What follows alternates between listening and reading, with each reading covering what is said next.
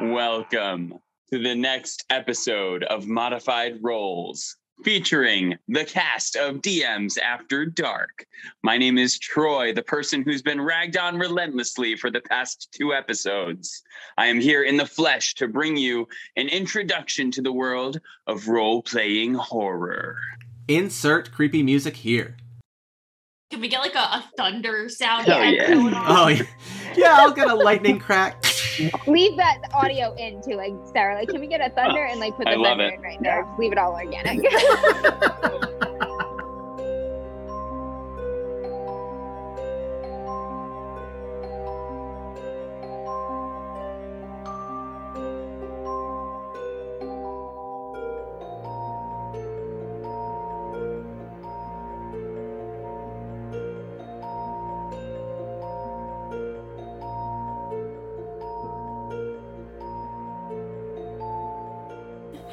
So yeah, hello everybody. Hey, Troy. I'm new to the Modified Roles. This is going to be the first time I'm joining the rest of the crew, but I am very excited for talking about horror, especially in role-playing games. It is one of my personal favorite, I guess, themes to explore, and I like it for a lot of reasons. And I think if you do it right, I think it can be incorporated across pretty much any platform.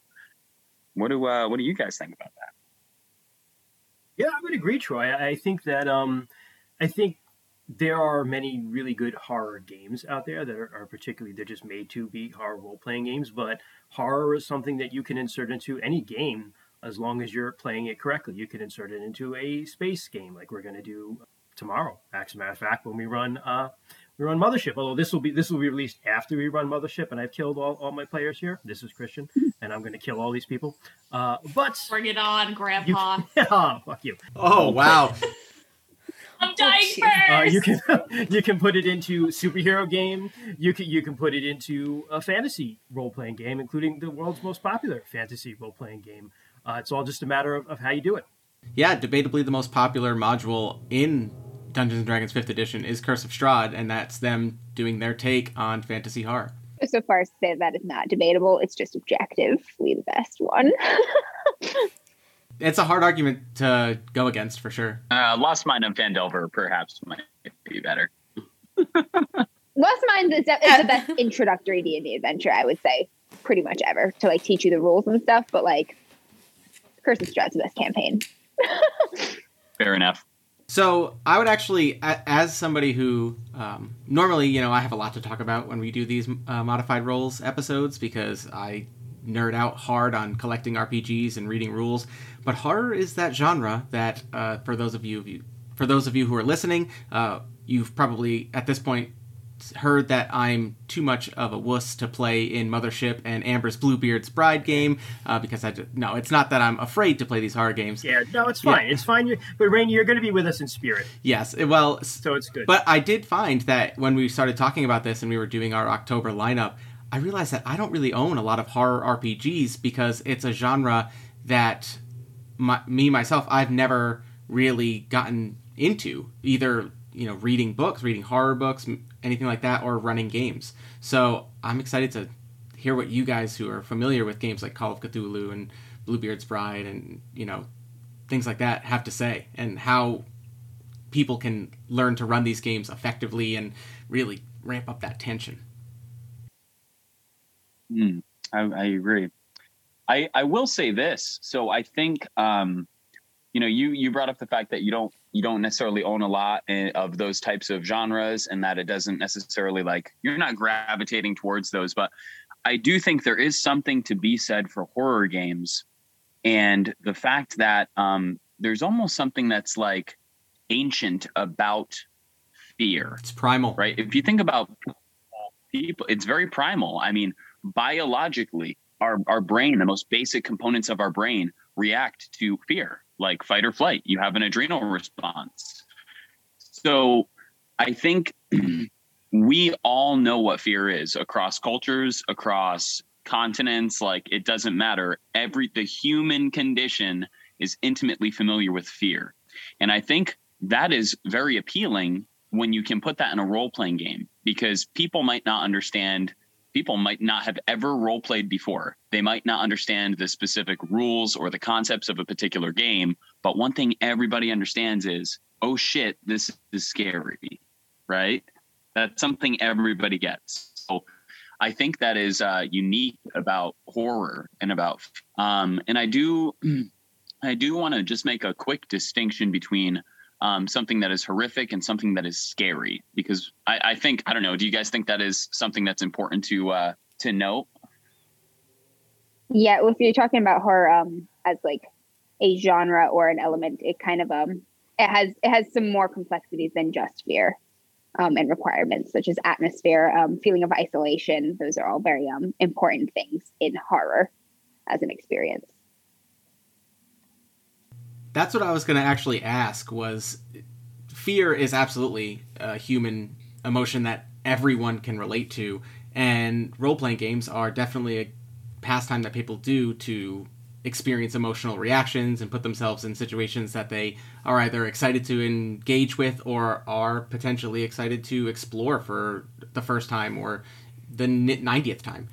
But horror is one of those things that I feel like it's a really difficult thing to capture, because you either have to know what people are going to react to and be afraid of. Again, that's probably not the right word, but things that are going to really elicit a response. Yeah. What's the word they use in movies? You need to suspend disbelief. Yeah. Definitely, I would say a good horror game needs a lot of buy-in at the table. It needs a really good session zero where you go over and you know your player limits really, really well. And there's kind of needs to be a lot of communication as far as you know, even during the game. I would wholeheartedly encourage something like an X card, because you just don't know when something's going to affect you, and you can be fine with something and think, you know, philosophically or intellectually, like, okay, this is not going to bother me. You know, you told me this might come up in the game. It's going to be okay. And then that moment comes and something comes up in the game and you're like, oh shit, you know, I'm feeling something that I'm not happy about right now. And so you need to have a lot of communication when you play these games.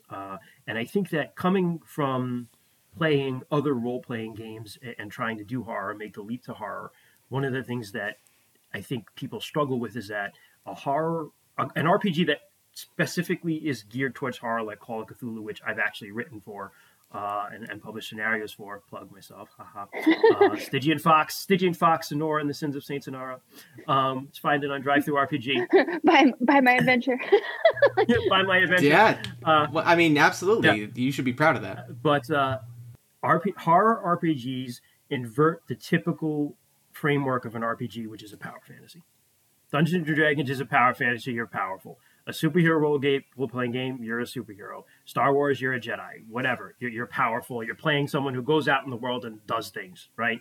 And in horror, you know, the Call of Cthulhu book literally says you're a normal person who's going to confront something that's fucking awful, and you're going to go apeshit insane or get squished. In Bluebeard, you are a woman and you are helpless. And you are a victim. That's what horror games. Exactly, Amber. Horror games put the players in uncomfortable positions because their characters are powerless. You're not playing powerful people, you're playing powerless people. And that's a big step from the typical role-playing game framework, and you have to work with that. And as a GM, it requires a lot, because you have to be cognizant of that, and what, you know, you have to create a sandbox or an environment at the table where your players can still have fun. Yeah, and it takes what you're talking about, player buy-in too. It takes also a willingness of players to be uncomfortable. And certain like traditional games, like a traditional fantasy game or something, you talk to people about safety and you're like, you know, if anything makes you uncomfortable, like X card, like lines and veils, like whatever you need to do, we don't want you to be uncomfortable. But in horror, discomfort is requirement. It's no longer just like, does this make me uncomfortable? Not, it's fuzzier than that. It's, does this make me too uncomfortable? There's like, you will be uncomfortable. It's required for the game. It's the point of the game. And so the player has a much more difficult, and the GM and the whole group has a much more difficult balance of deciding what is unsafe amount of discomfort and what is just the feeling of unsafety. And there has to be a willingness from everyone to participate in that. Now I will ask, as one of the, I don't know how to say it other than like horror babies, at the table. Me too. As someone who has never run a horror game and whose horror gaming experience is exclusively limited by a couple of Christian's Call of Cthulhu games and then the one-shots we're going to be doing this month, how do you, as a GM, figure out that balance, like as Amber said, between uncomfortable and too uncomfortable? Like, how do you decide on what level of horror is right for your play group? Yeah, that's actually something that I don't think the GM can decide up front. GM can do their like as much pre-work as they can, warning people about like certain content that may appear. But really, a lot of that responsibility ends up being on the players. Like the GM doesn't know if you're just uncomfortable or if you are too uncomfortable, if you are experiencing the illusion of danger, or if you are actually in danger, unless you tell them and communicate that honestly and effectively as a player. So there's a lot of responsibility on the players in horror games there to know their own limits and to communicate that. The GM can only do so much with an upfront content warning, and then at that point they're just GMing. You have to tell them what's too hard and trust yourself with like what you can handle. I would say too that, you know, one of the things earlier, I don't know if it was Jess or Rainey had said like, oh, how do you know what's going to scare your players? You really don't. And how to adjust on the fly. Like Amber said, perfect. It's really up to the players. But as a GM, I always really try really, really hard to kind of read the room and know when I'm going too far, because you don't want to ever make someone uncomfortable.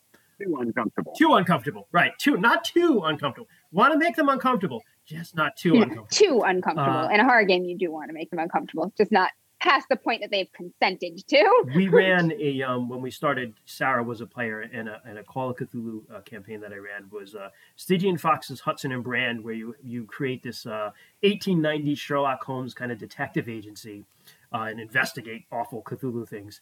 And the very first investigation is called the Mystery of Bare Knuckle Bill. It's in their book, and it's finding out what happened to the original owners of this agency, who the players inherited it from.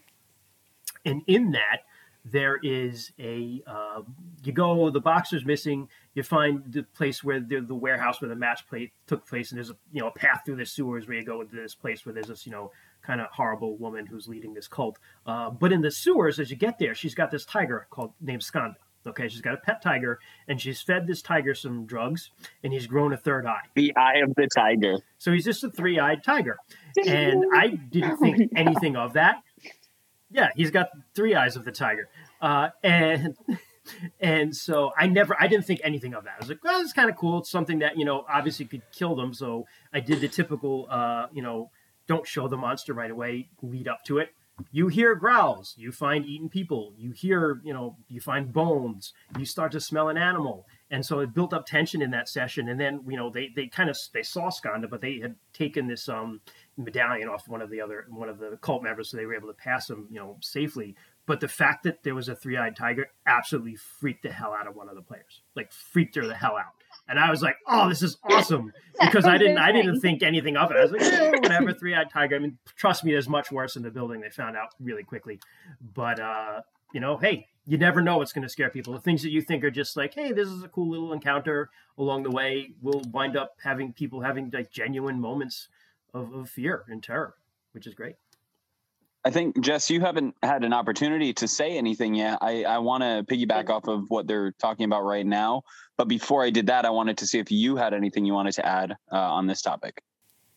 No, I'm kind of with Sarah and Rainey on the unexperienced horror side of RPGs. I have run a somewhat horror-themed game adventure before, just in that it was... I had run The Blight, which was written for Pathfinder, and it was kind of set in a grim, it's funny because I hate zombies, but it's a zombie-esque themed world. Meat punk. Yeah, that's a great word for it. Meat punk, yeah. But I don't have too much experience. I'm kind of here more to learn as well, just how you kind of create horror. I'm always compelled by horror. I like just the idea of kind of facing that tension, but it's not something that I regularly create or seek out in games either. So yeah, I don't have too much to add on my end. I just figured I would ask because I wanted you to get your chance to get some input. I know some of us have more to say regarding horror just because we're a little more familiar with it. Yeah. But one thing that I wanted to bring up, which is, we talked about something that makes horror effective is that it has to be believable in a sense. And I think, if you just have a constant buildup and there's just build up, there's no lulls or anything like that. It can get a little overwhelming, and it can also get very two-dimensional.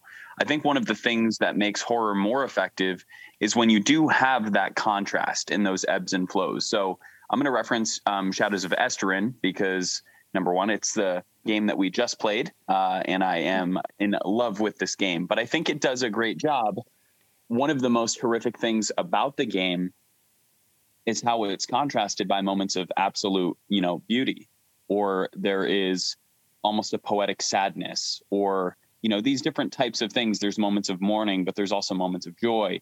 And I think horror is a perfect emotion or feel or theme to have dichotomies with. You should have moments of joy. You should have moments where people are laughing and funny and stuff, because then when that horrific moment comes, people are caught off guard, or people are like, oh shit, this is real. I would absolutely jump on that. Yeah, I would jump on that, Troy, to say absolutely comedy and horror go together like ketchup and mustard. Like pickles and ice cream. Peanut butter and jelly, whatever. they go together very well. You should have those moments in your games. Yeah, no, absolutely. And there's kind of, in my experience, one of the best ways to articulate that and to include that that dichotomy and that contrast is through exploring the player's five senses. And a lot of that is done through imagery and scenery. So, explaining, a beautiful, how something looks to a player, how something smells or tastes or feels. That's a great way to illustrate not only, horror, but also other aspects, other themes. And maybe someone else can probably expand on that a little bit, I would imagine. Yeah, I actually want to jump in here. Again, not having a whole lot of experience running horror games, but... Just being a horrible person, yeah. No. Yeah, that's me. But no, a few things that I think are really interesting. One, Christian's comment about the subversion of the power trope is amazing, because that's so true about horror. You're not playing the hero, you're playing the person trying to survive. But one thing that I always think of when I think of horror games, especially horror RPGs, is, in my mind, horror and scary movies and thrillers and things like that are very visual mediums, right? They are the kind of things where, and I'm not talking jump scares, but it's about seeing those things that might make you uncomfortable and playing that in a vocal, in a game where you're basically just having conversations is really interesting. And I am about to jump into mechanics talk because, again, that's my niche. I love talking mechanics for games. So if anybody has anything to say, cut me off now. But I think it's really... one quick thing before we switch topics. Go ahead. Just piggybacking off of what Troy was talking about, juxtaposition and horror. Another thing that's really important that having that contrast and juxtaposition does is it provides stakes. And stakes are something that are especially important in horror. They're important in all stories, but especially in horror, because if it's just bad after bad after bad and there's nothing to want and there's no hope of anything better in the game, both the players and the character will essentially give up and they will cease to experience horror. They've just quit on the world. They're like, there's nothing good in this world. I don't actually care anymore. So by providing contrast and those moments of beauty and those moments of laughter and camaraderie and friendship and love, that gives them something to fight, to keep surviving or enduring even against impossible odds and abject helplessness. Which is very important. Literally Shadows of Esteren. They should always end on a ray of light, though, right? Like, even the best horror movies end with that little sliver of hope. No. You don't have to. No? There has to be that at some point in the story, but it doesn't have to end on it. I love how there has to be moments of safety and tranquility. I was going to say... That's what you have to have. I was going to say, it would be Rainy to be like, it ends on a good light, right? Not necessarily. and it would be me and Amber, shouting him down. No, I don't mean happy endings. I just mean... But it doesn't have to. No, and again, I don't mean happy endings. I mean, it ends on that glimmer of hope, but there should absolutely be the undertone that it's not the end. Like, there is something worse or something still terrible lurking behind everything. That's one way of doing it. So, the partner to that ending on hope, the other way to look at that is also ending on dread. There's hope for the future, but there's also dread of the horrible things it may continue to contain. Again, the duality. Sometimes ending on the unknown, too, right? That's the unknown is The horrifying. unknown is one of the scariest things in the world. It is Speaking the of like scariest human thing nature, in the that's what world. people are most afraid of across all cultures and lives and circumstances. It's what you don't know or don't understand. Yeah, if you're running, here's the best tip I can give anyone who wants to run a horror game. Your players' imaginations are way scarier than anything you will ever come up with to present to them at the table. Don't present them the monster. Present them things and let them imagine what's going on. Yeah. They will scare the hell out of themselves. Yeah. One thing I want to say is that I might be jumping ahead to a different point that we had wanted to discuss, but it's something that kind of got brought up is, you know, we're talking about balancing the horror and dread with the lighthearted. If you have those lighthearted moments, it makes the characters care about one another, and almost the thought of something bad happening to another friend or someone you care about is almost worse than it happening to you. So the fear becomes twofold. It's like you're not the one who's got a giant monster picking you up, but oh my God, that's your sister. Oh my God, that's your best friend. And somehow that becomes even worse. So having those moments of care and laughter makes the horror 10 times worse than it normally would be. Yeah, because you're empathizing with the victim who you care about, and you're also experiencing the horror of failing to protect them, which is also really big. I love this. So talking about the emotional response of these games, and we've been talking about when you're playing these games, you never know what your players are going to feel. You never know how they're going to react to certain things. So again, the way I approach a lot of these games is I love looking at mechanics and seeing how games succeed at doing the thing they aim to do. And in horror games, that is exactly what they're trying to do, is get that emotional response, get that heart rate up, get that anxiety in the players. And I think one thing that's really cool is, a lot of these games, a lot of the best horror games that I've seen, and not even that I've played, but I've looked at the rules and seen, these are the most popular ones, I find the beauty of them is that they usually have the simplest rules. Call of Cthulhu is a D100 roll under. Like, that's about all you really have to worry about. You always know your chance of success in that game, which makes it stressful because you're looking at the number going, I have to roll under this. There's other games that use props, a lot of, popular ones. Dread, which uses the Jenga tower. That's literally a stressful moment when they're like, you have to remove 3 of those tiles. Like, that's making you very nervous right off the bat. You're going, oh, how am I going to do this? It's going to crumble and I'm going to die. 10 candles, you literally light 10 candles. And when the last one goes out, your character is dead. Time limits are another tangible thing that I think really enhance the feeling of dread, of horror.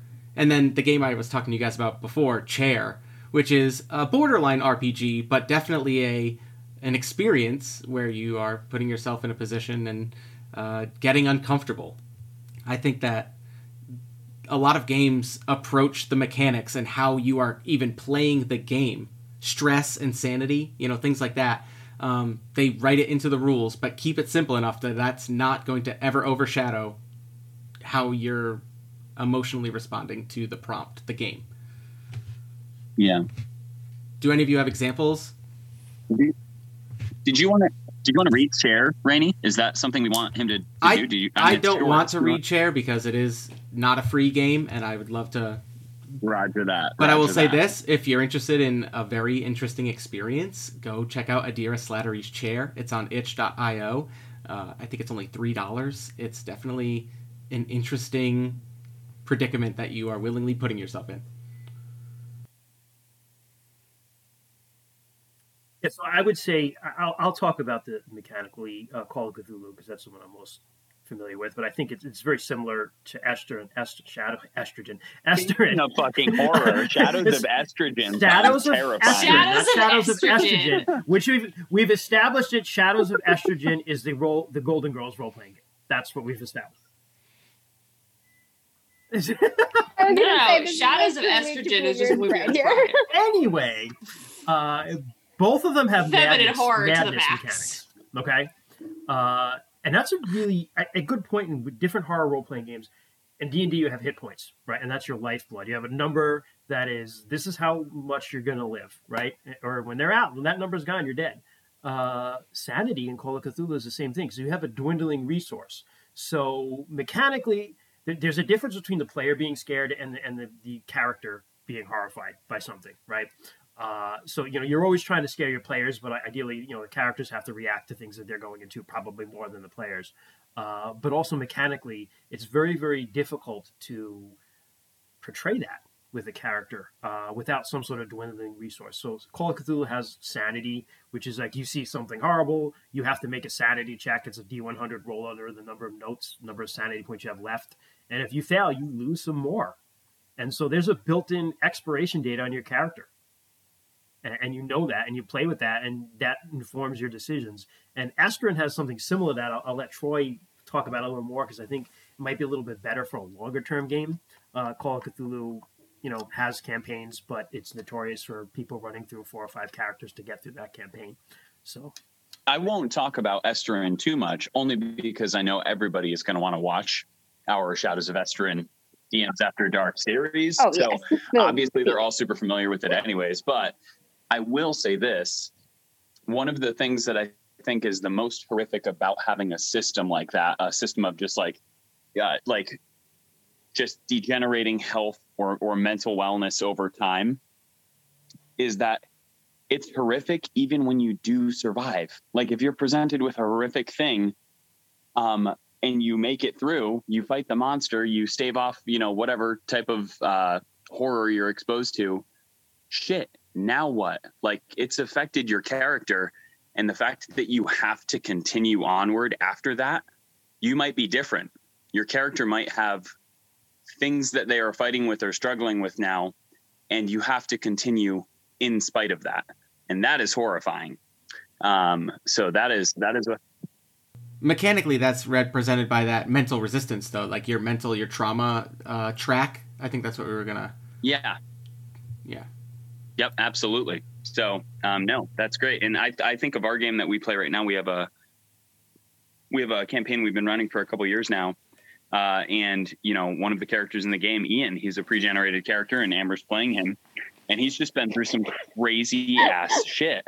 And he is on the verge of just mentally descending into madness, and the way that he has to deal with that and live through that. And it also provides fantastic role-playing opportunities too. I mean, if the character's exposed to something that's very jarring, and it gives them some sort of, horrific trauma to a specific thing or place or person, that presents great role-playing opportunities for that player later.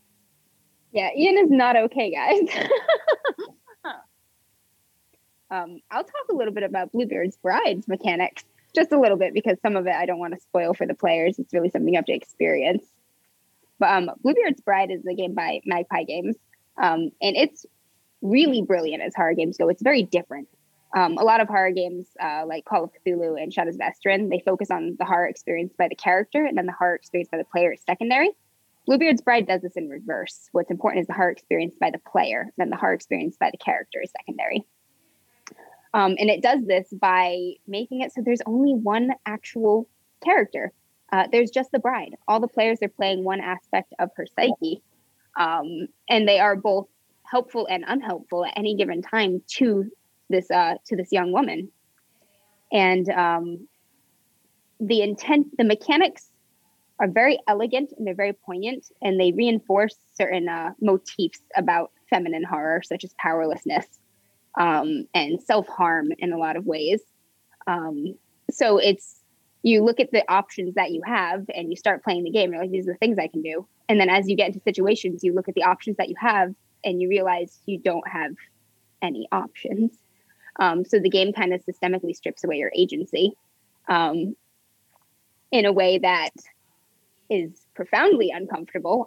Fear is not the only feeling associated with horror. So anxiety, powerlessness, frustration, all of these are like core horror emotions, and the players will be feeling that by the end of this game. It's an incredibly frustrating game, especially when you're used to playing other RPGs where like the golden rule is to give your players agency and the ability to make meaningful choices on the world. This game basically does the opposite. And it's not comfortable. It's not fun. Bluebeard's Bride is not a fun game. It is a valuable game. It is an insightful game, but it's definitely not fun, which is one of the reasons I love it so much. It also does have a sort of sanity mechanic different aspects of the bride's psyche will take trauma throughout the game. If they fill their trauma track, they can shatter, and then they basically become incredibly unhelpful voices in the bride's head that basically try to destroy her from the inside, and work against the other players at the table, while everyone's still realizing that you're trying to keep the same one woman alive. I love that mechanical stripping away of player agency as a representation of the powerlessness that is horror games, that inhabiting not the hero, the victim a lot of times, Yeah, where I can't wait to show this. I can't wait for you to experience it, because you can hear about it, you can read about it, but until you're actually in a situation and you look at every move that you have available and you realize all the things that you don't have available, and that's kind of the core of the game, is that moment when you get into a situation and you realize that. So you all are a bunch of like educated nerds and shit. Did we want to segue into the language aspect of bunch of educated nerds? Yes. Educated nerd here and writer. Educated nerds. Language. I'm the MFA in the group here. So basically role-playing games are collaborative stories. They're writing a novel without writing the words down and without having complete control over everything that happens in the novel, because like 5 other people do also. The importance of language and choosing language meaningfully and employing certain like mechanics and literary devices in horror is kind of amplified, because you can laugh off a crappy description of something in Dungeons and Dragons, and that's fine. That's part of the fun of it, is all those little jokes that come up from the slips or the poorly described things or the misunderstandings about how the room is or what people are doing. But in a horror game, that's going to shatter your suspension of disbelief if it's not timed well. Like, you're going to be like, this was bad, this was terrifying, and now it's hilarious.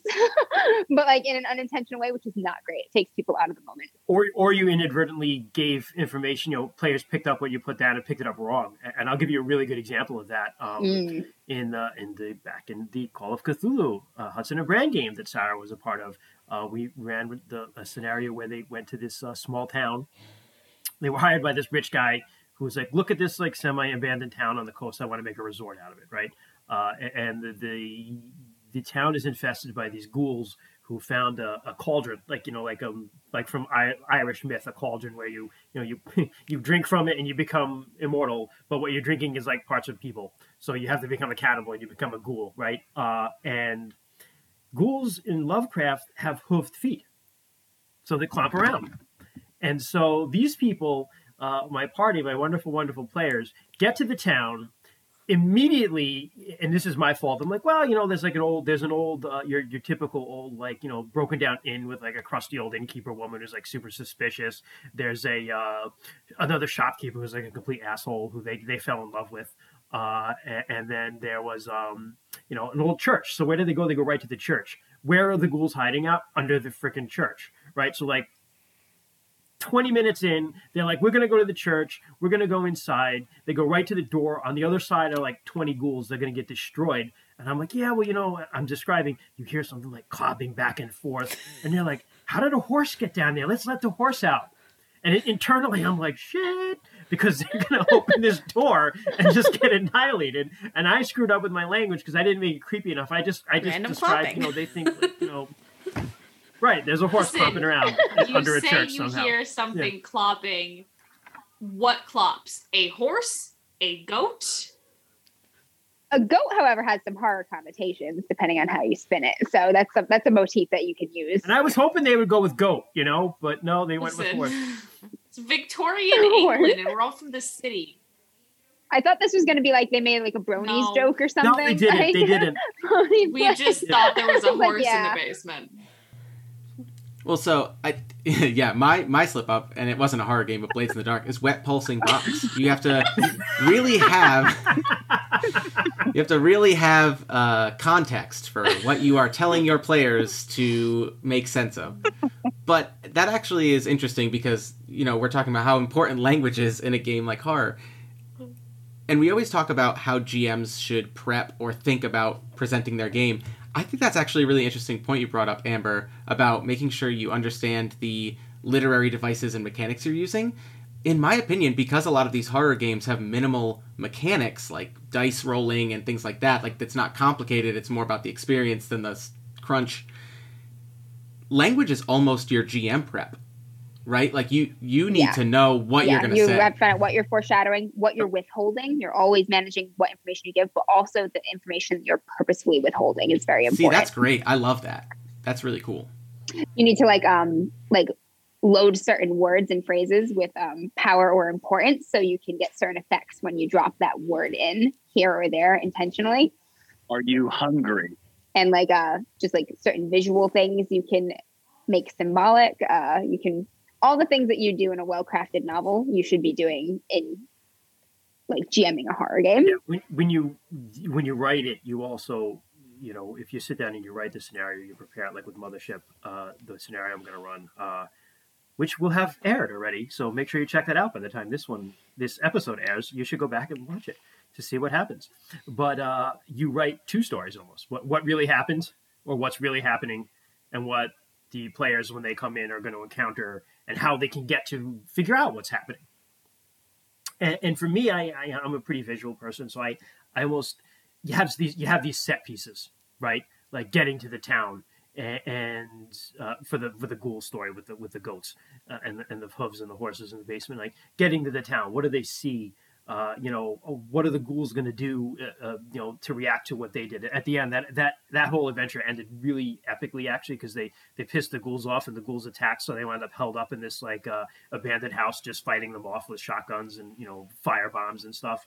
And so you visualize those things. What is that going to look like? Well, you see these things kind of like creeping out of the basements in the dark, and you can't quite make out what those figures are. You hear the door open in the background, and they're coming through, and something's downstairs. What are you going to do? So you visualize those set pieces, and then you let the players kind of react to them. I have a question. What are your feelings on setting ambience in horror games with like music or props or things like that? Do you guys think that there's... Obviously, nothing is a must-have, but do you think that really is a valuable tool, or does it not matter as much as the language you're using and the situations you're presenting? I think the language definitely matters more in the way absolutely. you're GMing, and the content definitely matters more. And I think that props and things like music, they're really so case by case specific, because like that may enhance one game like really well, but like if you have like a soundtrack and like the wrong sound happens at the wrong time, it can totally derail something. Like it's also, some groups find music very distracting and some find it enhancing too. Like I personally don't really love having music around in the games that I'm playing or running. I find it distracting. But I'm more, I do more enjoy like physical props. In Bluebeard's Bride, you're supposed to have like a physical ring that you pass around to show which aspect of the bride's psyche is in command of her body. When I played that at Gen Con, that was actually really cool. And it was also really interesting to watch players fidget with it when they had the ring, just physically worrying with it as they got more and more stressed out. That was an interesting thing to observe and to experience. So it really depends. Jess likes using props. I was just gonna say, so. I do, and I think it's a preference, and I think you have to have a real timing for it, right? Like if you're playing a horror game and the idea of playing in like a dimly lit room, right? Or like having just like a red light, like that can really add to the atmosphere and also put your players in the right atmosphere. Like this is contentious, right? And Amber is right. Like obviously like the words and the situation that you're presenting are going to matter so much more, but a lot of those little things can add, to the atmosphere just to get you in the right immersion. One of my favorite things about horror is just that simple, like high-pitched silence that they do in horror movies, right? Like that high-pitched ringing. The tinnitus ring, where like everything is still. Yes. Yeah. That is when like my heart starts beating fast. I'm like, oh shit, something's going to happen. I know something's going to happen. I don't know what it is, but something's going to happen. Yeah. Heartbeat sounds, right? There's a lot of... Yeah. Heartbeat sounds. Yeah. But the thing for that is that you have to time it right. Yeah. Right. So like if you don't, that's when you kind of lose that immersion or it becomes distracting. Yeah. It's definitely more work than you need to do, but it just seemed to me like horror is a genre that really would benefit from, and again, not over the top stuff, but like just the one ring, that you have to pass around the table, right? Or like, you know, the one droning note in the background that's constantly there and like might, after a little while, really just start being uncomfortable, you know, things A couple like that. candles burning low. Yeah, that's great. I Right. think those are things that add to the game, right? I think, you know, I'll say I've run horror games in the basement of the library that Amber works at under fluorescent lighting and, you know, in the middle of the day. And I think they've gone pretty well. You know, that's me saying it, but, you know. I was just going to say, Yes. Christian, wasn't it with the your Latin. game? I Yeah, forgot that was it was awesome. someone's game where I had to like do a chant. Yes, we were with chanting other in Latin people. in the library. And that creeps me out too. I was like, oh shit. That was with the Latin. And so that was the game actually Yeah, I was thinking it's of, creepy. which is Edge of Darkness, which is a very, very famous Call of Cthulhu scenario. So we're not spoiling it because it's been out for about almost as long as I have. 100 years. Yeah, hundreds of years. It actually predates the Bible, and you're all students, and you know your professor's dying, and he says, "Please go and correct this mistake I had when I was a kid. I had these friends, and we tried to summon this monster in this old farmhouse in the middle of nowhere, and we freaking succeeded, and the thing's still out there. And when I die, it's going to be released, you know." So you have these props, which are like his journal and a chant. And, you know, it's a pretty simple thing. Like you do the ritual and the thing's gone. But what I did was I made them actually do the chant because it's an hour. They have to chant for an hour. I didn't make everyone chant for an actual hour. It was kind of creepy. Like if you were raised with any sort of religious upbringing. I had a bunch of people in the library chanting in Latin. And if someone, you know, as long as one person's chanting, the thing's still going on. But if someone, you know, if everybody stops, oops, you got to start over again. So yeah, I had people chanting and it worked out. I think that worked out really well. Yeah. And that was a game we had props in. It's kind of like the chair effect. Like it's such a weird thing to do, to chant in Latin out loud with some people who some of which are strangers. Like it's very uncomfortable to do that. And you don't even speak Latin. You're like, I'm butchering this. And you're just really uncomfortable, which is great for horror. And you know, that was like, I think that was the very first game I ever ran for you guys. And I was like, wow, everybody just like leaned right in. I was surprised, actually. I thought people were going to be like, I'm not fucking chanting in Latin. Are you insane, you old asshole? But that's something we said at the very beginning. Horror games are definitely one of those ones that you need that player buy-in, you know, and people should go in knowing that the purpose of this game is to experience that uncomfortable powerlessness and, you know, dread, anxiety. Funny story from that game, now that I think about it, too. Amber's character bought a raincoat. Just completely out of the blue. I'm going to buy a raincoat, right? And so, coincidentally, the monster's like in the attic, and one of the things is it starts dripping acid on you. And she was like, "Oh, I have a raincoat," and I'm like, "Oh, you know what? You don't get damaged." So when your players do weird things, reward them. I was like, best purchase ever. Expired fire extinguishers. Yeah, right. Fire extinguishers, And, Troy. That's another game. Yeah. And Good back stuff. to the Inside props jokes. and sort of enhancements. Another thing about Bluebeard's Bride, in addition to that ring prop, is we played at a round table, which was really, really important for that game because you're sitting at the table and you can't escape the looks on your sisters' faces ever. So you're faced with the own discomfort that you're feeling and the discomfort that you can visibly see on everybody else at all times. And it created an effect very much like being stuck inside your own head, helpless to your own thoughts, even your self-destructive ones. And that was really, really cool. I think when a game designer puts in that kind of effort and attention to detail, it's worth giving it a try, right? Different things work for different people. But if your game designer is going to implement, you know, if they have a ring or if they advise you sit at a round table because of these things that Amber described, or again, I reference Shadows of Estering because it's probably the only horror specific genre I've played. But the, you know, they advise you play certain tracks from certain CDs that they've come up with. And sorry, my kids are ringing the doorbell. It's speaking of horror, they're home. But yeah, so, you know, they suggest playing certain soundtracks at certain moments. They put a lot of time and thought into that. So if you have the opportunity, especially if you're able to play with a group in person, not virtually, I feel like that adds a lot to it. Give it a shot. If you don't like it, you don't have to do it. Yeah, especially if it's something you've never done before, right? If that element of weird or like out of what you're ordinarily doing. That just adds a little bit of discomfort right away, right? I actually like something Troy Bridge said about playing in person too, and I think like horror can work over Zoom, just like D&D can or any other game. But there's something really special about like sitting in the room together when you're doing it.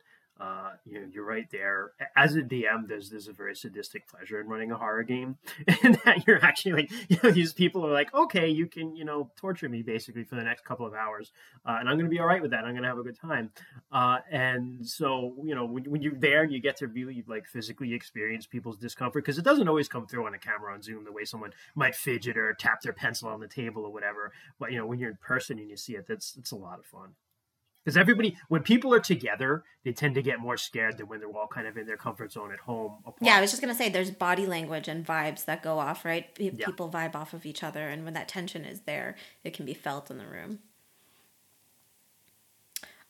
Just one thing I wanted to note, at least for horror in general, is just horror is one of those things that you can kind of accomplish on a really simple level and get really, really complex. I feel like a lot of the times when people think about horror, when they try to do horror in their game, they do like really detailed, gruesome monsters or really crazy scenarios, right? But one of the most tense, like scariest I've ever been was with Troy's Shadow of Estrin game. He was just describing kind of being in this compact like tunnel, just crawling through this dark tunnel.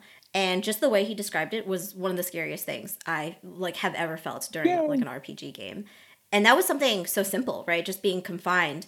There was no like really crazy situation. There was no like crazy monster. I was just scared about crawling through this tunnel. I mean, sure, we were being chased, but like the crazy monster was behind that us too. But just somewhere. The way he described that part in its own, like I was scared. Less is more in horror. I think it's a really good point. Yeah. And I will say one last thing. I know I was chatting with Amber earlier saying like, I don't do horror. And she goes, no, you did. Remember that one time. And sometimes horror can be a tiny element of a major game. There was a game that I ran. It was a 5th edition D&D one shot where, and I won't say what it is or what happens at the end. Basically, this NPC has to die in order for success. And there is no way around it. And it's an NPC that the party is made very sympathetic towards through the entire adventure. And players in my party literally started taking on parental roles for this NPC. But in order to win, they had to die. And so watching my players fight to do anything they could to prevent that and then going, there's nothing that can be done. Powerlessness. I broke some hearts that day. Yeah, horror is also heartbreak. Sometimes the powerlessness, especially in a game like D&D where you are these heroes, it makes it scary and it brings out the horror of the world around you more. What you just described really very much reminded me of Rorschach's final moments in the hell was the name of that movie? The Watchmen. Dude, spoilers for a 40-year-old comic. Yeah, I know. I know that's Christian's niche, but it's basically like, he knew. But spoilers are being spoilers old. for a 40-year-old comic specifically. Yeah. Yeah. No, it's like he found out all this bad shit that was happening. He's like, the world has to know. And I think it was, what was it, Dr. Manhattan or whatever. And he's like, you can't leave. Like if you go, like I will. Dr. Manhattan. Yeah, and he's like, it doesn't matter. Like I'm doing this. And that reminded me a little bit of that thing that you just said. I think sometimes the players they adopt that. Yeah, it's actually Rorschach actually reaches a point where he wants to die, and he's just like, "Go on, do it. Like, just blast me because I don't want to live in this world." Which is, that's talk about a horror movie. Yeah. No, that's cool. I thought of that when you described that. Players a lot of times will get super invested in their characters, and the last episode that you guys did, you talked about player deaths and stuff, and as you alluded to last podcast, there are so many things worse than death, and horror really, really it just highlights that tremendously, especially if you do it well. So, all right. Well, I think that's probably where we should wrap it up. Just remind people that horror does not come when everything ends. Horror is when there's worse things on the horizon. Exactly. Thank you guys so much for listening to this episode of Modified Roles, where we chat about horror and on the podcast in general, all things RPG and nerdy. If you enjoy this, please consider giving us a subscribe on whichever podcast platform you subscribe to. We'd really appreciate it. Come follow us over on twitch.tv/DMs After Dark for all of our live streams and craziness. We are also on YouTube, Facebook, Instagram, and Twitter, all under DMs After Dark. You can reach out to us on any of those platforms, as well as via email at dmsafterdark@gmail.com. Take care of one another. Stay horrible. We love you. Bye.